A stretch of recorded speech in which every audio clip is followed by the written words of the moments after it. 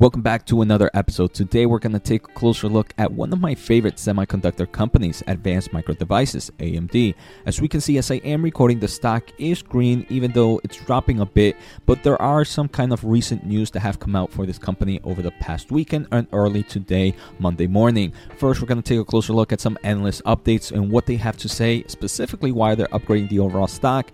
And then I also want to take a closer look at some of the data center solutions that AMD has. And no, we're not going to take a closer look at their CPU products. We actually mentioned that in the previous episode. Today I want to take a closer look at some wins they got in the GPU market, which I do believe is pretty impressive. So let's get started. I do want to thank The Motley Fool for sponsoring this video, and make sure to check out fool.com/Jose to get the top 10 stocks to buy right now. So we did get two price upgrades today. First is from Baird. They upgrade AMD to outperform from neutral and raise their price target from $65 to $100.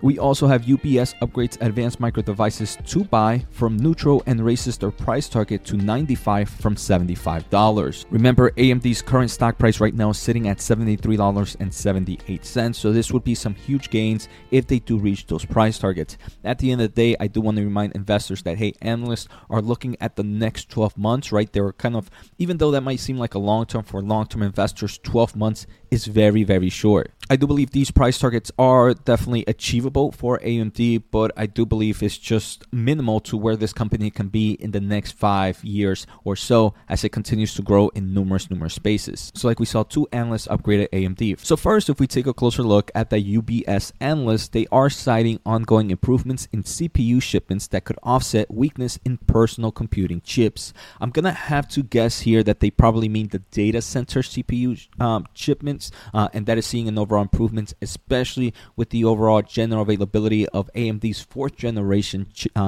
server CPU chip Genoa, which was announced last week. If we take a closer look at Baird analysts, they mentioned noting a strong reception of the group's new data center chip offering Genoa, which launched earlier this month. For those that did not watch my previous video, we saw on November 10th, AMD announced the general availability of the 4th gen AMD EPYC processor. Again, if you want to check out that video, make sure to click the link above. I will post it there.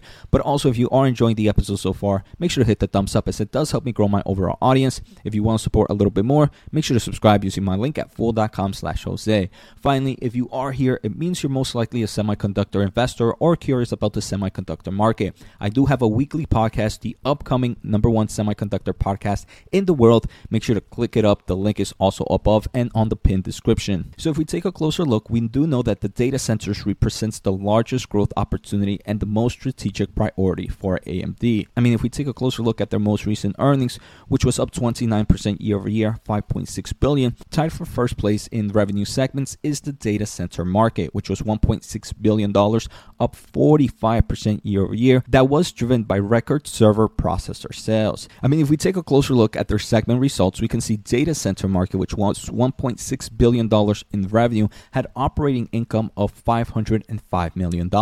That's roughly, I want to say, 30% or so. We can see strong margins, especially when you compare it to a loss in client. And we can see gaming, which really had probably one-to-one revenue. The operating income there is so much weaker. So we can see the data center market not only is their highest growth in forms of revenue, it was up 45% year over year, but it is also the one that provides a nice amount of operating income due to the overall high margins this product provides. So outside of AMD's CPU market, they do hit the GPU market. And first, let's take a closer look at AMD. They did present this kind of total addressable market in the long term of things for the data center space. They do believe in the next few years, in the long term of things, the data center space will be $125 billion a total addressable market.